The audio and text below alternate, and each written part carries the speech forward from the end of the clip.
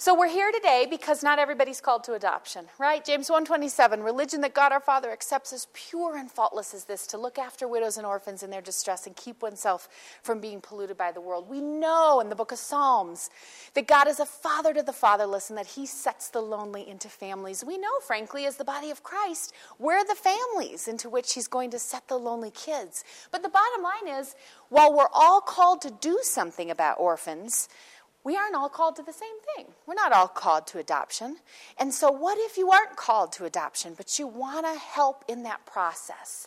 Here is the good news of this session, and the good news that we have got to get to the church. And it's this: if you can pray, cook, clean, shop, babysit, do laundry, you can have a profound impact on a former orphan and his or her adoptive families. And I said this during the last session, probably too often because it probably sounded silly, but I just have to say it over and over again. Some of this stuff is going to sound so obvious to you, I feel silly saying it. I really do.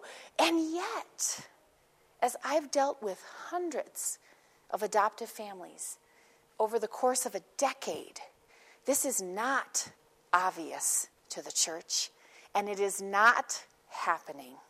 And we have adoptive families that are struggling in our midst, and they're doing it in isolation in our churches.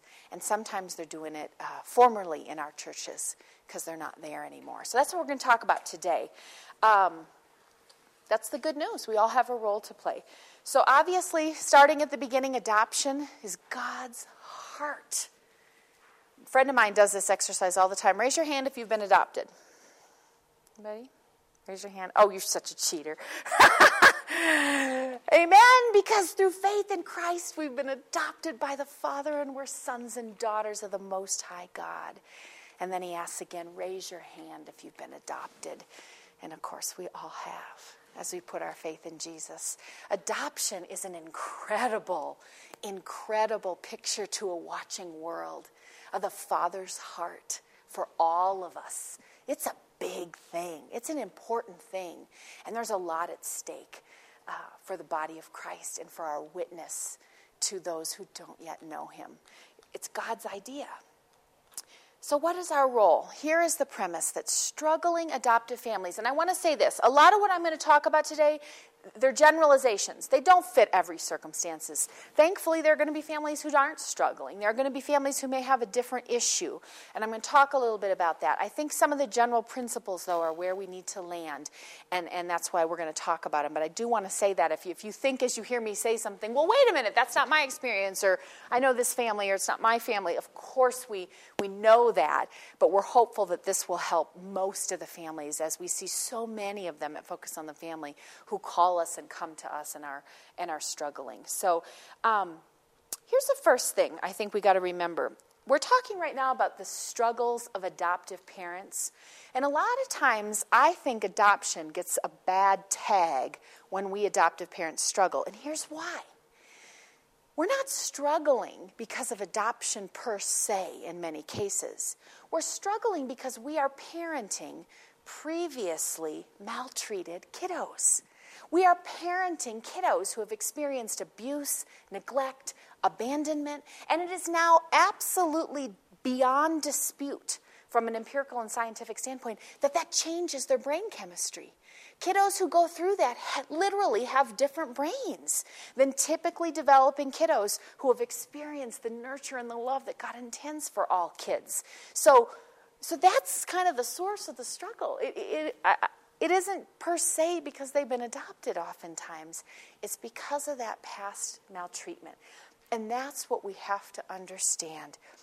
And where there is a clarion call to the church to say, before we can get into any of the specifics of how we can help those struggling families, we need to understand that basic foundation and that it is different and that we have to recognize it and give space for it. And so what we're doing at Focus is trying to connect that biblically based counseling and support that we provide for a family and for families all across the country and all around the world with what we call an adoption competent model. And that's some of what we're going to talk a little bit about today. By the way, I realize I should tell you why I'm even standing up here talking about this and what are my credentials and what are not my credentials. I am not a therapist. I am not a neurologist. I am not a psychologist. I'm an adoptive mom. And my hubby and I were so blessed to bring our 4 kiddos home through the blessing of adoption from foster care. And that was 10 years ago now. And always my warning and disclosure, ladies, that was 20 pounds and a lot of wrinkles ago. It comes. But we've been blessed beyond belief. In our family, we lived in Hawaii for 10 years, and so in our family, we are Korean, Hawaiian, Filipino, Chinese, Vietnamese, Micronesian, Italian, and Irish. And so, or as they called us in Hawaii, just all mixed up. And so we have a lot of interesting dynamics and a lot of blessing in our family. But our kiddos come from really hard places. They are the quintessential examples of the hard cases where the whole world says, of course they should have been aborted. Of course we shouldn't bring kids like that into the world. Well, we know, of course, and we're here today, that that's not truth. And that God has a plan for every one of their lives. And my husband and I are blessed that his plan for their lives included us. We're just a blessing to be able to be a part of it. But because of the difficulties, in utero difficulties, and early childhood difficulties, and birth difficulties, they have challenges. And as a result, we as a family have some challenges, and that is really my only expertise. Well, that and then at Focus, of course, we have the opportunity to minister to so many families, and we hear so many of the same stories over and over. But for those of you who may be professionally credentialed and neurologists and psychologists, I just want to say clearly that's not me. So that is the most, I guess, important baseline thing we want for everyone to acknowledge. And I'm kind of curious, have any of you, I'm guessing maybe some of you because you are in this session, and some of you I know have some expertise, but is this whole concept that bringing home a kiddo from a hard place, that there are going to be differences with that kiddo and parenting versus typically developing kids parenting, just that premise, is that anything that's even familiar? Okay. For a couple people, but I'll tell you, we talk to hundreds, most people we talk to who look at us like, huh? It truly is not something people know. So our starting place is recognize the difference. Church, your adoptive families need for you, first and foremost, not to judge them.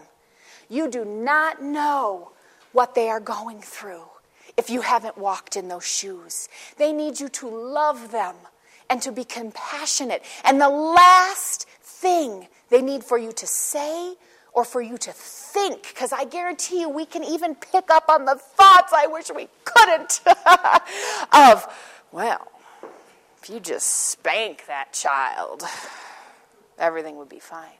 Because let me tell you, if that were true, happy to do it. It's not true.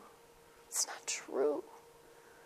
And there is no biblical wisdom to spanking a child who has been abused. It isn't the same. And we have to acknowledge that. It's not the same. The other side of the coin is, well, you're just so hard on little Johnny or little Susie. We don't need either of that because you can't know what's happening at home and you can't know what it means. And so to just have a kind, compassionate brother or sister in Christ, say, I'm sorry, and then do some of the other things we're going to talk about. Huge. I can't even tell you. Now, again, I feel a little silly saying some of this because it seems very obvious, doesn't it? Doesn't it seem obvious? And yet it isn't happening. Our families are grieving and suffering in isolation, and some of them are even leaving the church because nobody understands. I talked to an adoptive family not long ago. They have 4 or 5 older birth kids, all grown and gone, and then they have 5 kids that the Lord brought to them through adoption. It's actually a very famous, well-known family. Lots of means, lots of resources, lots of access to the kind of help they need. And as I talked to this adoptive mom, tears ran down her face, and she said, we lost all our friends. all of them. I don't have any friends. Because all their friends were very busy with their parties and their activities and everything else. And boy, oh boy, their kids were pretty high maintenance. And they didn't want any part of that. And it broke my heart. And it motivates us to try to help educate the church. Because you know what? We know the church is full of people who want to help and who would never want that family to be in that situation. And we just want to help educate and equip how to do that. So that's our main thing. Now this gets real easy. Keeping it simple, that's the foundation. You've got to have that heart of compassion, that heart of understanding, that recognition that this is not about a quick fix. This is about entering in and being Jesus to the people who are entering in to be Jesus to the kids who are suffering and trying to heal. There is no quick, this naughty kid and this behavior. And I got to tell you, even as I say this to you all, I am completely convicted because even as I know this and talk about this, sometimes I live it well and sometimes I don't. And sometimes I will let the Lord meet my fear about what this means and what this might mean for the future, and if my kid is raging and my kid is violent, and oh my goodness, what if, and my fear, and I am completely in a knots, and all I want to do is yell and make the behavior go away. But praise God, He meets me there and gives me Him to be able to be compassionate. One of my kiddos, having a really, really hard time, had a situation of 7 years of bliss, pure bliss. Couldn't have any more bonding and connecting and just, love this kid. Feelings of love in addition to choice of love, just crazy for this kiddo. And then all of a sudden things start to get really weird. And strange things start happening. And my precious little pumpkin is like acting what appears to be like a complete spoiled brat. I mean, I'm talking anything that doesn't go her way freaks her out and she can't handle it. But if it's something she wanted to do, then she can do it. And for the longest time, my husband and I struggled with what's going on here. And boy, maybe we didn't really parent as well as we thought we didn't. Maybe, she'd been a perfectly well-behaved child. Not perfect, but delightful. And we were going, what's going on? She started to get violent. She threw things out the window. She broke things. She said horrible, mean things. I was going to say, well, there were two things I always feared she would say to me, and she actually did say them, but I'm not going to say them. And I was like, okay, Ben walked right into the worst fear, and I'm okay. And we were at our wits' end. Dear Aaron can attest to this. I would go into work sobbing my brains out. What is going on? We're going crazy. And of course, we're trying every medical, every spiritual, everything. Where's our baby gone? She's gone. This daughter we knew was gone. And she's acting like an out-of-control brat. Well, we had to do something called neurotransmitter testing. And we found out that in the words of the doctor, her brain was like gasoline on fire. Her levels were higher than the lab had ever seen. And it was unbelievable. But we were so relieved because we had an answer. It was a smoking gun. The other way he described it to us is she is so, her neurotransmitters are so out of balance and she's so, for lack of a better way to say it, jacked up. Her system is so, she's supposed to be running at this level. She's like, whoa, way up there every second of the day. And he said it's like she's walking on a tightrope. And so everything, the lightest feather that can knock her off, which explains why is anything that doesn't want to go your way making you crazy. So we're walking through this, and I got to tell you, as we walked through this, and as I would describe some of the behaviors, I cannot tell you all the people, all of my dear beloved, I love them, I do love them, friends of Job, who said, you just need to give that girl a whacking. That's what she needs. She needs a good hard spanking. I mean, just complete lack of compassion or empathy or understanding. I tell you what I do now. I don't happen to have it with me, but I actually carry around those test results in my purse. It's scientific proof. But you know what? Also during that process, there have been folks who have really wrapped around. And that's what we're going to walk through. W, WRAP is an acronym, easy to understand. W stands for wrestle in prayer. I got to tell you, the number one thing that I need and that I think our families need and that I hear from families that they need is for people around them to be praying for their children, to be praying for their families, to pray for healing for our kiddos, to pray for the peace of Christ to reign in our homes and in our hearts, for patience for us, for God to change us and make us more like Him through the day-to-day, moment-to-moment, all day long trials of parenting kiddos who come from hard places. We desperately need prayers. And I don't mean that kind of prayer that I've been guilty of saying, oh, I'm going to pray for you. I mean people who will go on their face before the Father and plead our case. We need it. Being very vulnerable here with y'all today. I don't know how else to do it. I tell you, I feel a very strong pressing from the Lord that we've got to talk about it so that we can stop this suffering and we can do this. Because you know what? When our families thrive and our kiddos thrive, that is such a picture, a beautiful picture to that watching world. And it helps our recruiting. Think about that, right? We got all these kids who need families and a lot of people thinking about it. And one of the most determining factors to whether they say yay or nay is if they know somebody and how it's gone. So if you know me, and you know my kiddos, I'm sorry, I should have pictures of my kiddos, but you know me and my... Really wrap our arms around them in maybe a more practical sense. Who's next? Okay. The other thing I want to say is this. For a lot of adoptive families who you might know, they might be like, what are you talking about? We're fine. There really might be some people like that who just find the whole notion like, I don't know what you're saying.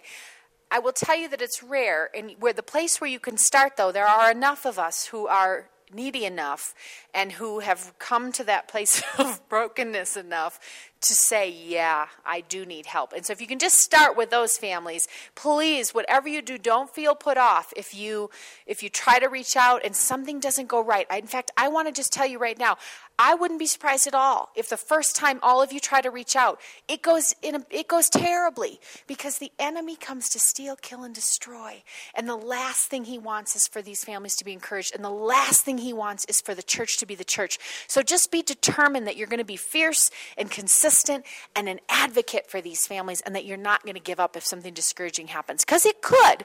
I hope it doesn't, but it could. Okay, how about back here? I bet you have lots of wisdom for us, Deb. As a follow-up to that, I'd just like to say that even if it doesn't pan out the way you think it should, don't quit praying and sending the notes of encouragement. Our group, we didn't really obey the rules. That seems to happen a lot. What we did is we talked about what we felt our roles could be. As an adoptive mom whose kids are grown, I would love to be a facilitator at our brand new church since I just moved here in December. And I'm learning I don't have 5 people, but we're starting to join a small group, and that's something that we could do. Kara is interested in being trained to do respite care, so we talked about ways that could work and how much of a need that is. Same for me.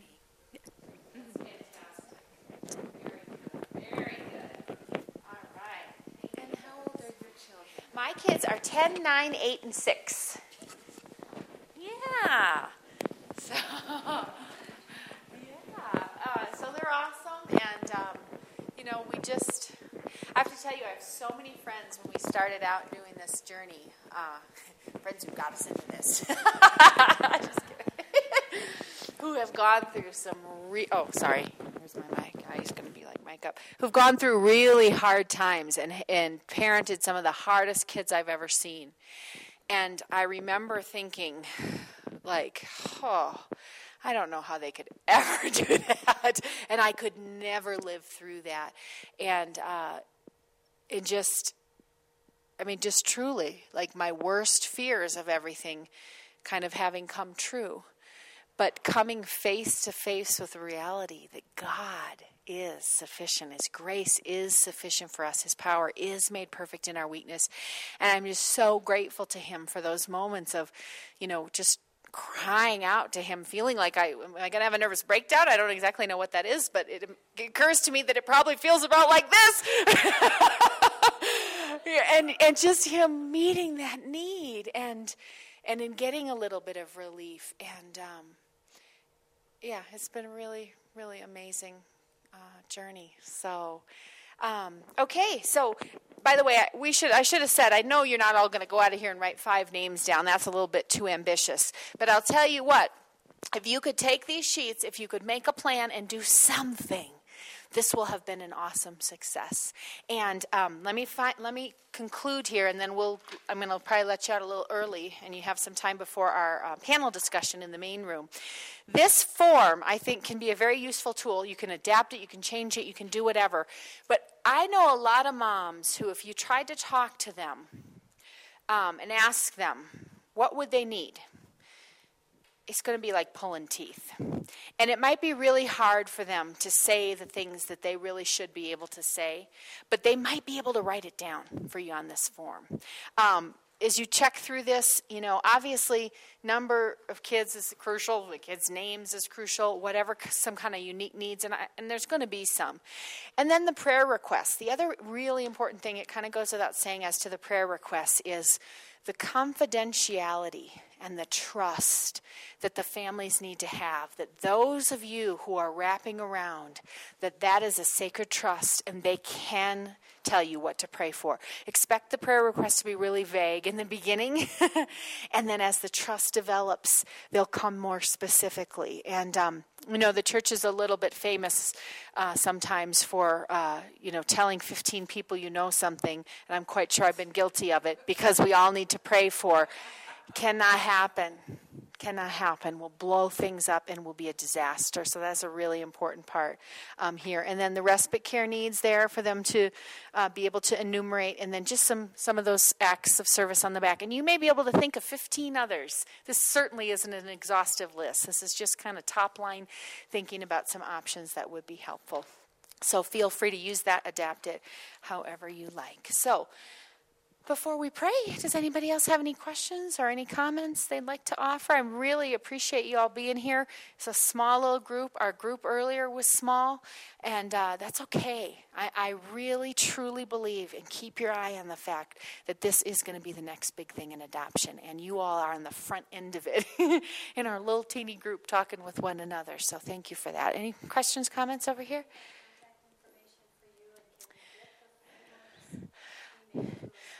Absolutely. Oh, I'm going to end by showing you a video, and then we're going to be done. This is a video.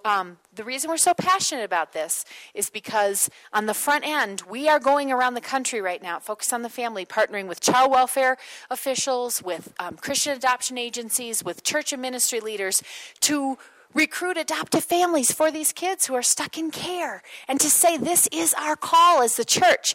And so as we do that, we want to be people of integrity to say we're not going to leave you on the back end, and we're going to help your church to know how not to leave you. But it's exciting to see what's happening. We've had more than 1,200 families start the process of adoption from foster care, and these are for kids who are teenagers, special needs, sibling groups, kids the whole world said were unadoptable. And we know that with God, all things are possible. So we'll watch this, and then we'll just be done. Thanks.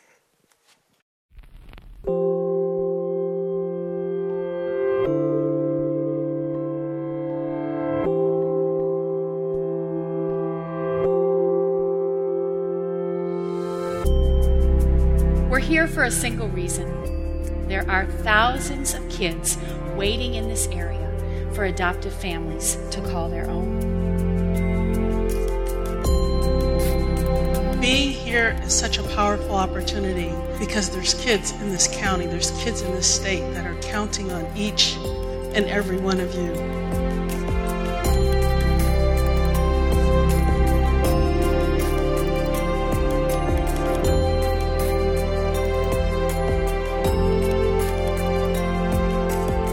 As Focus on the Family came alongside me and the desire that I had to make a difference in the children's lives. They've come alongside you here in this state.